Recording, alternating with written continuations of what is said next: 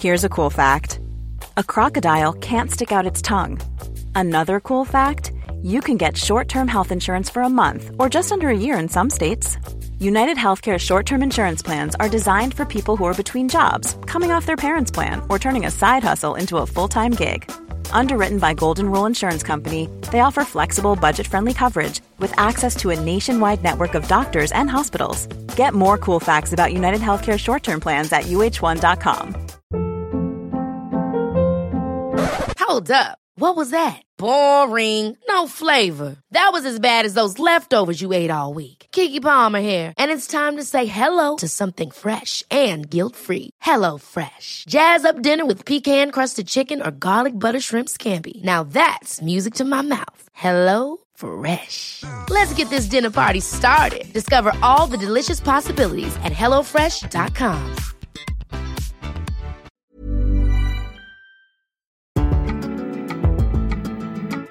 Hello, everybody. Welcome to Homo Sapiens.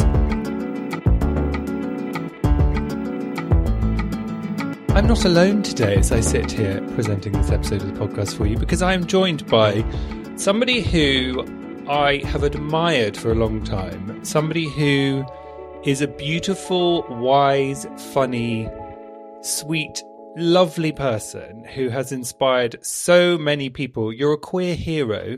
It's John Paul Bramah, who is the internet's agony uncle, I'm going to say, and the creator of Advice Column, would you call it? Hola Papi. Hola Papi. And prolific tweeter when you feel like it. Thank you. I was listening to that lovely description. I was like, who's that? It's you, silly. It's actually the way you describe, or I mean, I don't know if this is still how you describe, but Hola Papi is the preeminent deranged advice column from writer and author John Paul Bramah.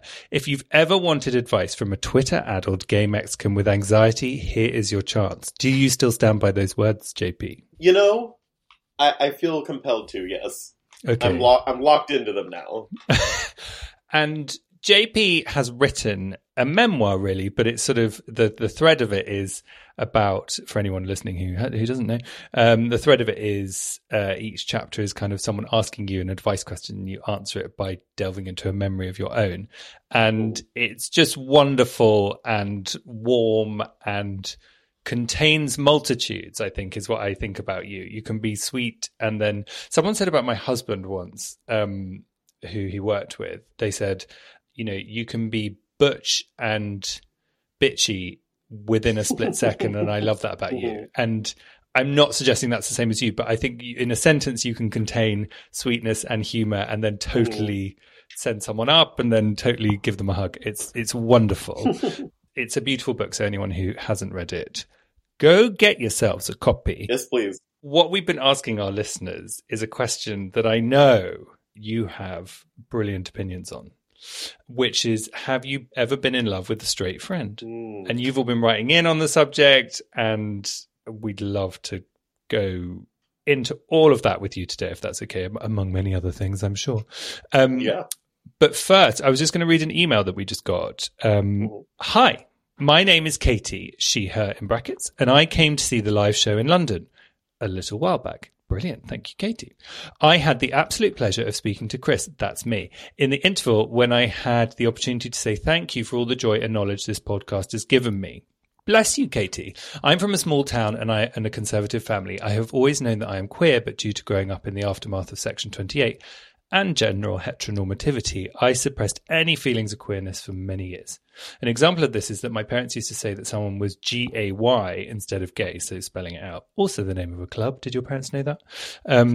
Which always made me think being LGBTQ plus was something to be ashamed of. Well, it's not, Katie. Fast forward to my late teens, I was dating a string of men who were no good for me. I can relate. This happened for many reasons, but I think it was partly because if you're taught that being with men is your only option as a woman, you will date any seemingly half-decent man you can find to appease those around you. This, of course, comes with the painful cost of invalidating yourself in order to keep the balance of society happy. I moved home halfway through the pandemic to live with my mum. Also halfway through the pandemic, I started a master's in general gender studies and a friend recommended that I listen to Homo Sapiens. That's this podcast. This time in my life during lockdown was a blissful bubble where I was learning about queer theory by day and listening to Chris and Alan talk to queer icons by night. It was simultaneously wonderful to immerse myself in a culture that felt like home, but also painful to realize how much joy I had lost in the years of my life when I was not out. Although I am now out to most people, until recently, my mum still did not fully understand what it meant for me to be a queer bi woman as my partner is a man. Mm-hmm. This is the best part. A couple of months ago, we were driving to see family with just me and mum in the car. She suggested we listen to a podcast, so I put on the Homo Sapiens episode with Tan France, one of my favourites. She absolutely loved it, and we now put on an episode whenever we are in the car together. Through listening to the show's thoughtful and moving discussions, I even plucked up the nerve to apply for a job at the largest LGBT rights organisation in Europe, where I now work and have a wonderful group of queer friends. This is amazing. I'm still working through a lot of queer shame, aren't we all, dear, to fully accept myself, but I went from not being out and being full of discomfort to spending my days talking about LGBTQ plus inclusion for a living in the space of a year. I mean, this is remarkable, Katie. P.S. My mum is now a fantastic LGBTQ plus ally, and we talk all the time about queer life and culture. Best wishes, Katie. Wow, I'm so happy that ended where it did, because I'm so used to receiving Ola Poppy letters where I'm just like, things are kind of going along, and at the end I'm like, oh gosh, it's going to get bad. Something horrible is about to happen. Where do I come in? And I have to solve it. Exactly. That was so lovely and great to hear. It really is lovely. And I think it's so nice to hear that people can change, your family can change, and their opinion can change, and they can go from being not understanding to being, you know, a fantastic ally who wants to talk about queer life all the time. And you said a really poignant thing, which was about how your abuelo, Yeah, abuelo. Yeah, had wanted to be a writer, but had not pursued that dream because he had to provide for his family. And when you then wrote your book, you wanted to tell him about it, but you couldn't because he didn't know you were gay. Is that right? That is right. Yeah. It is complicated. And is it still complicated? Very much. So it was interesting. I remember when I first started writing for the Washington Post, one of the first stories that I wrote for them was about Mexican food and Mexican restaurants, and how people tend to seek out authenticity in Mexican restaurants, for better or for worse, often for worse. It was a story basically about how people punish Mexican restaurants for veering away from what they stereotype to be authentically Mexican cuisine or authentically Mexican restaurants. They don't let them experiment. They don't let them, step outside the box. And so it was put in print, and it had my name on it. It had my, right at the front, very prominently placed. And my mom showed my abuelo, and he was so proud, and he took a picture with it. I still have the picture of him, like, holding the physical copy of the Washington Post up. And it was just interesting that on that level, he and I share this sort of ethnic identity and this identity of being Mexicans. And that was something that was like very easy to bring to him. And then when it comes to something like my book, which obviously I consider even more of an achievement, it was something that I really couldn't share, or not couldn't, but we're just at a place right now with our family dynamic where it's just like, we don't know how much longer Abuelo has on this earth with us. There are many barriers in place, not just with social values and the way he views, let's say, like the LGBT community, but also, there are cultural ones, linguistic ones. He's from a very different world, a very different time.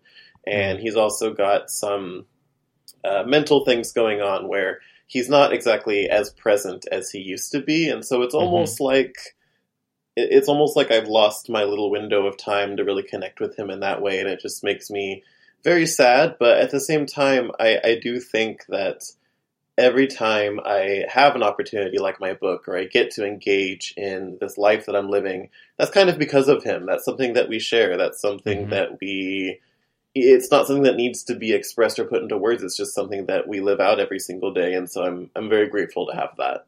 Yes. For the first time in my life, I brought a man home for Christmas, last Christmas. And It's such a funny thing. Like, I feel like every family has their own weird, unique rules to their little universe that don't make a whole lot of sense to everyone else. Yes. Where it's sort of like, we could talk all day about like what it means to come out to your parents or what it means to have a supportive family, but at the end of the day, it's all so specific and weird, and everyone's family has their own little dream logic at play. And so for me, it was just like, I was in this room with my family, all my Mexican cousins, my abuelos there, my parents are there, and this man is there, and I never think for a moment to, like, not kiss this man or hug this man, and we were just, like, being very affectionate right in front of my whole family, and my abuelos there, too, and that's not something I even thought about, so I'm having all this, like, internal struggle with, whether or not I want to present this part of myself to my abuelo. Meanwhile, I'm just like full on kissing a man in the same room that he's in and not even thinking that those two things are in conflict.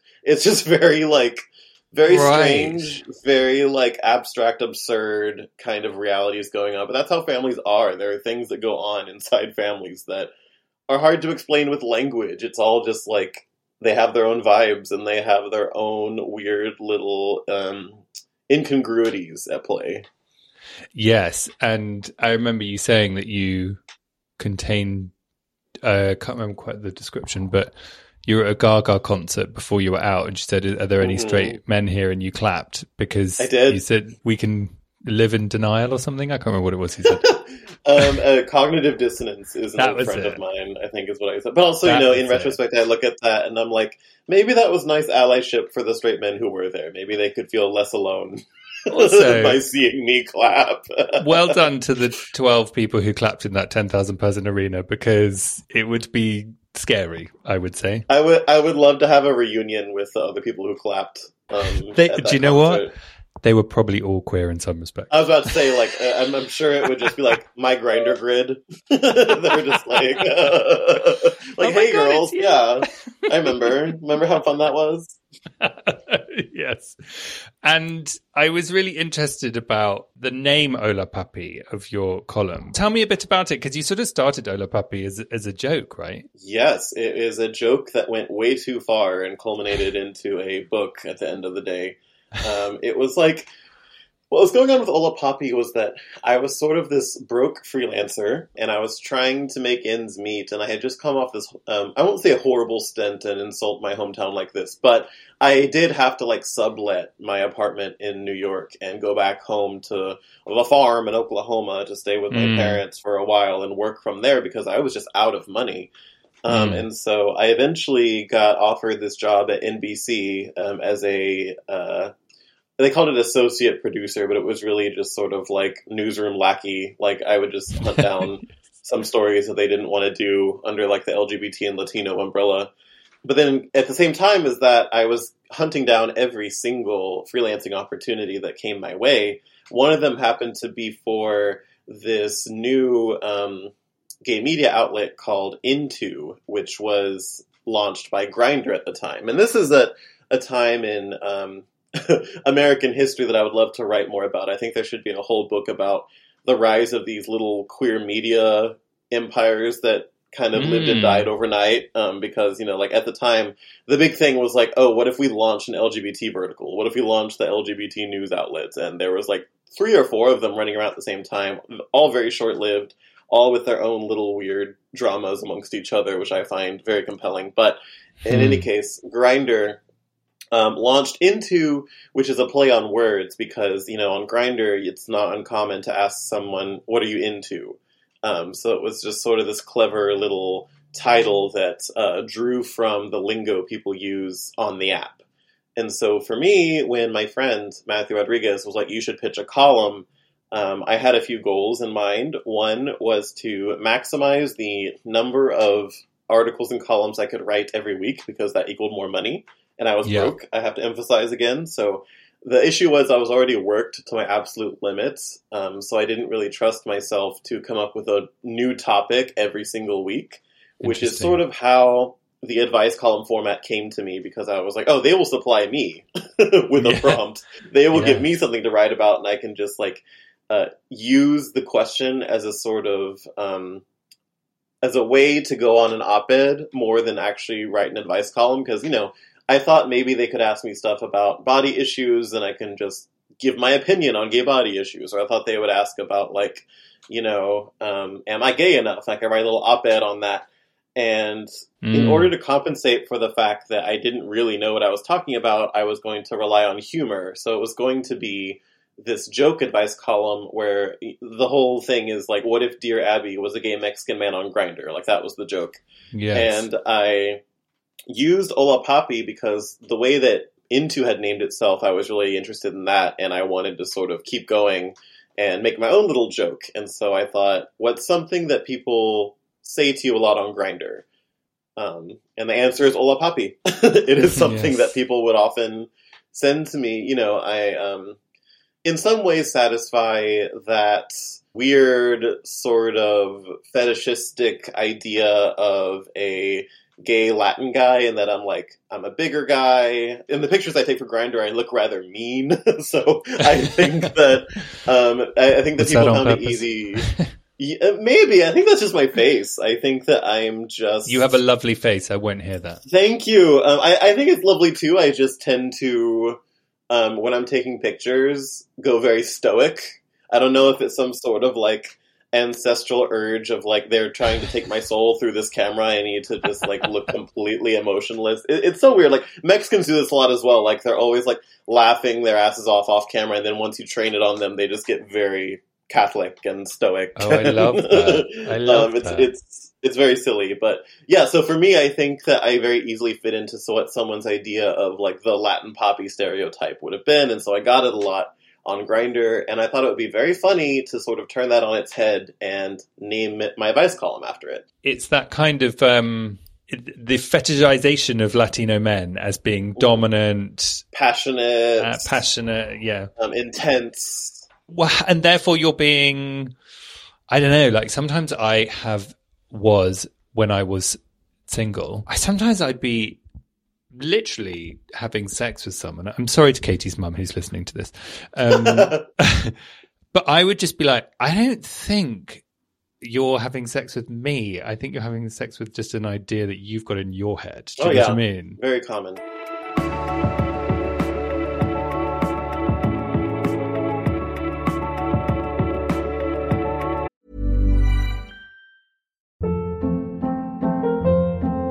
Hold up. What was that? Boring. No flavor. That was as bad as those leftovers you ate all week. Keke Palmer here, and it's time to say hello to something fresh and guilt-free. Hello Fresh. Jazz up dinner with pecan-crusted chicken or garlic butter shrimp scampi. Now that's music to my mouth. Hello Fresh. Let's get this dinner party started. Discover all the delicious possibilities at HelloFresh.com.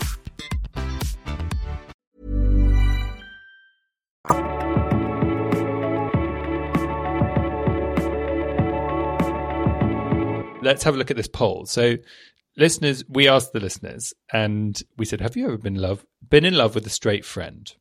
So, this is men, women, and people who define as none of the above. Yes, 64% of people said yes. And, for example, Stephen said yes in capital letters. It was just before university, and it was a vicar's son, Stephen. He was slightly camp, so I wrongly presumed he was gay. Oh, God, it happens to us all, Stephen. He also had a girlfriend. I totally fell for him and really got on his nerves, I think. Poor guy. Not poor guy, lucky guy. But you have spoken, JP, about that kind of obsession with mask for mask culture, which is where gay men seek straightness in each other. And that's kind of where the mask for mask thing comes from. Is that right? Yes. And, you know, I think that during the time when I first started Hola Papi, I had I won't say a different set of politics than I do now. I think I've just refined them quite a bit. Yeah. I think that when I was first starting out writing and first like hitting it big on the scene, it was like we had a slightly different set of buzzwords at the time that I found altogether appealing. So, you know, like the idea of toxic masculinity, for example, which is a very real concept and obviously has real world implications, was just like a kind of easy thing to just throw out as an explainer for a lot of things. So I could just say like, oh, that's toxic masculinity, and sort of like begin and end the conversation there, yes. Which is very handy if you're trying to write something very quickly and put it out on the internet. But, you know, I've sort of gone more galaxy brain with quite a few things since then. And one of those things is just, this question of, is it even possible to escape idealizing someone, especially when you go into the bedroom with someone? It's sort of like, how much fiction are you bringing to that person's body, to your interaction with them? What are you sort of hoping to get out of the exchange? Because I think that a lot of people actually look to hookups and look for validation in another person, either finding them attractive or specifically what kind of person. Like a person who's maybe slightly out of your league in your mind might give you that sort of, oh, okay, maybe I'm attractive too. We bring a lot of psychosexual dramas and intensities to those kinds of dynamics and relationships, and I'm just finding it altogether more complicated than I thought it was in the past. I don't think it's just like, oh, I'm idealizing straight men because I think that if I can bag a straight man, that means that I am like an attractive, masculine, special person. I have to wonder if that kind of sentiment, or at least something that is related to it, isn't brought to most of our sexual dynamics. Well, exactly. Like when we had, I think I say this once a week, so it's boring. I apologize, listeners. But when Ryan O'Connell came on the podcast, he said, straight men are in hell. Because actually, I think straight men are bringing straight men to the bedroom as well and acting like straight men, and actually that's an idealized version of who they are that they're having to perform if they're with a straight woman, for example, and she's performing a straight woman. It's wild. It's the funny little stage play of humanity where it's just like, we have to actually stop and think to remember that everyone else is putting on a show as well. Like, we think we're the only ones that are really performing for other people, which is funny and interesting because obviously the other person is probably doing that as well. In fact, not probably, but definitely is, because I think that anytime we're communicating with another person, anytime that we are expressing ourselves to another person, that is an imperfect process. It isn't like we're telling the complete, whole, unmitigated truth of ourselves in every interaction. We are trying to use language to express a certain thing, to get a certain reaction, to get a certain kind of information over to the other person, and also hopefully bait a certain reaction out. And so in that process, a lot of it is performance. A lot of it is drama. And so I find that interesting to embrace rather than reject, because I think the impulse is like, well, that means it's fake, or that means it's inauthentic, or that means that, it's not genuine, when in fact I think that we struggle to be genuine. In fact, it's almost impossible. And so it's interesting to look at the ways we try to portray ourselves in an attempt to embody a certain person or make ourselves feel better, or, I mean, it's just like, it's inescapable. It's what we have to do because we're human. Yeah, and do you think as well that if you're queer in any way, you are very used to code switching? So I can like be joke masculine, be joke feminine, be joke and move between them with my friends, and we all totally get what the other person is doing, in and out, up, and like someone was talking the other week, and I know this is a bit of a hot topic, but it was happening and I was there. So I'm simply reporting. Another gay man I was talking to was referring to another gay man at the other end of the table, was oscillating between referring to that man as she and him. And the straight woman we were with was like, sorry, what's going on? Which one? But I was like, oh, I totally followed the thread. I knew that we were still talking about the same person. But it's that kind of code switching thing, isn't it? That is, I don't know, it feels related. So here's what I think. I think that language is like 90% of human reality. And I think that, for example, clothing is a language. Mannerisms are a language. And when it comes to language like that, queer people are utterly fluent because we've had to think very hard about it. I mean, if you are, for example, being bullied or being attacked as a child because of certain mannerisms you're giving off, it makes you stop and think, like, why are they doing this? Is it something that I either want to lean into, or is it something that I want to hide? You have to think very intensely about what messages you're sending out, even subtly, in a world where the consequences could be violence. And so when you think about like the way we dress, the way we talk, the way we act in public, we've had to really, really think hard about these things, which I think leads to a really high degree of competency and fluency in them, which is why it's sort of like we tend to be so good at flipping back and forth between these unnamed languages of, you know, this is how we are amongst our other queer friends. This is how we are amongst a largely straight group of people. This is how we are when we're applying for a job. This is how we are when we're just in our house with our best friend or on the phone. It's like we get so used to these things that it leads to a very specific, unique, beautiful and tragic relationship with language that I think we have. So true. Have you ever been in love with a straight friend? Yeah, and I say that knowing that it's a little complicated because I'm just not certain if this guy was straight. Like, I think in the bottom of my heart, yes, I think he's straight. Obviously, with the caveat of, like, what does straight mean? You know, is anyone ever really truly all the way, like, you know, completely heterosexual or even homosexual? I don't really know. That's not something that I am at an authority to define for someone else. But I do know that in this case that this is a guy who was very interested in dating women, who only ever expressed interest in women, and who our affections for each other were very much kept under lock and key, were sort of quiet, were things that we didn't really talk about outside of being in the car together or in the same room together. And I think the most interesting part of that for me wasn't his sexuality, it was the love itself, which I think really informed my take on love, that made me really see love the way I see it, which is sort of like this involuntary, scary, selfish, hungry thing that just wants to take up all your time, take up all your other emotions, take up everything that else that's going on in your life and sort of subsume it into its project. I found that part the most compelling because him being straight or whatever, yes, it brought a lot of obstacles, and the gap between what I wanted and what I could reasonably have was important, but it's the love itself that really showed up later with my other relationships with men, and I think it was the most informative part. And do you think that there is anything with, you know, some people say, oh, of course you fancy straight people because they're unobtainable. Is there anything in that whole concept? Yeah, I think that it's often the case that people want what they can't have or want what they think is just out of reach, and I don't think it always has to do with prizing masculinity above all other things. I think that there are obviously cases where people want another person they can't have for other reasons. Like, let's just say that, oh, this person's very popular, or everyone thinks this person is funny, or they have a huge online presence, or they're a little celebrity, or they're just prettier.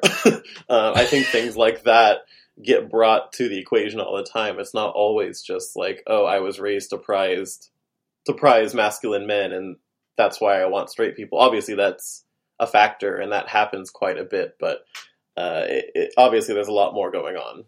Yeah, it's interesting. It's well, I'll read you another one, actually. Nina has written it. She said, when I was in secondary school, I was friends with this beautiful girl who was about 3 years older than me. She was very confident and always talked to me about all the boys she was talking to. While I usually felt annoyed and left out when my friends were talking about boys, with her I didn't mind because it gave me an excuse to be with her and imagine myself as one of them. Lol. I knew the whole time that there was no way she would be interested in me, so I distanced myself for a bit from her, which made me feel like a shitty friend. Eventually, I did come out to her, and she was really nice about it. We don't speak anymore, but I have very fond memories of her. It's funny, isn't it, that thing of, like, I remember having a situation like Nina when I was really young. I would have been 7. So it wasn't sexual before people start writing in. But there was this older guy at school, like 2 years older, as in like he was, I can't have been 7. This must have been when I was 11.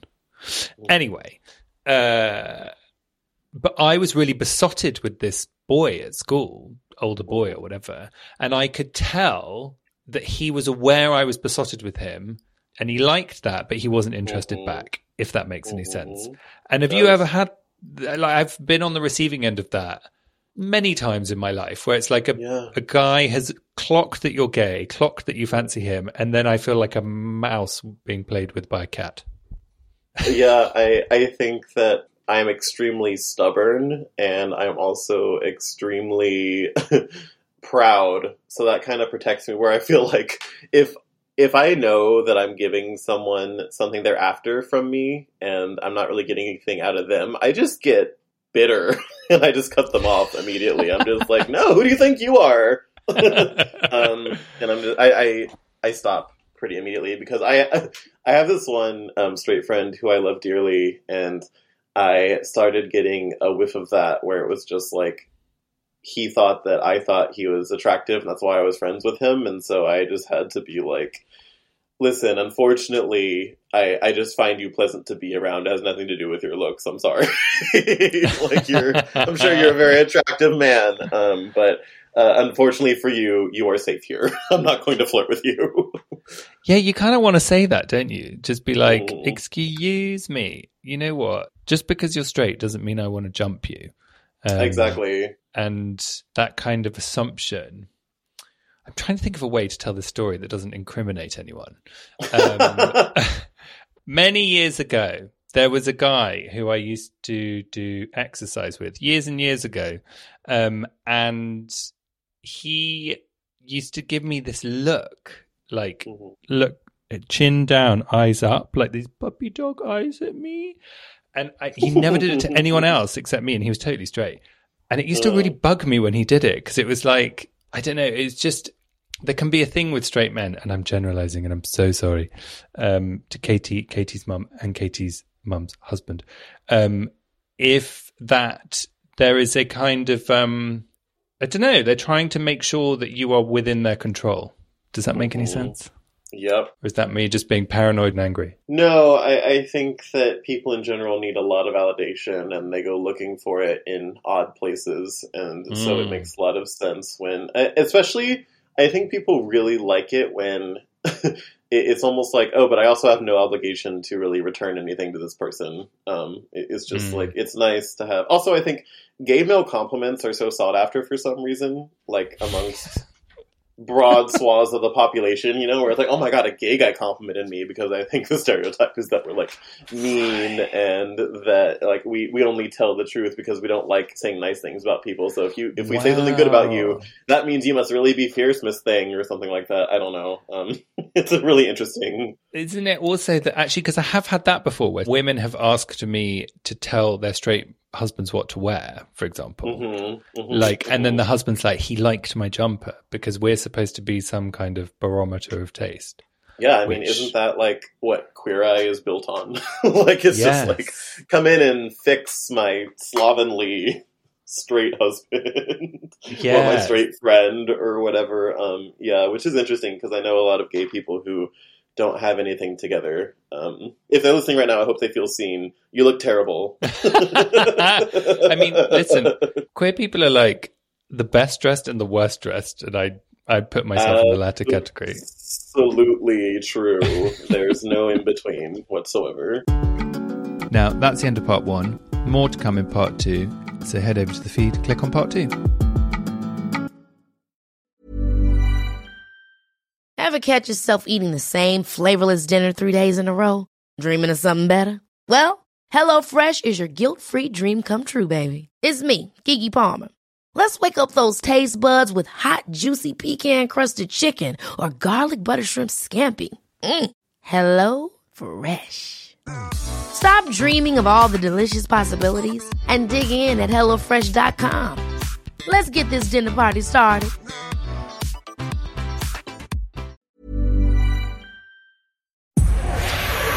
Powered by Spirit Studios.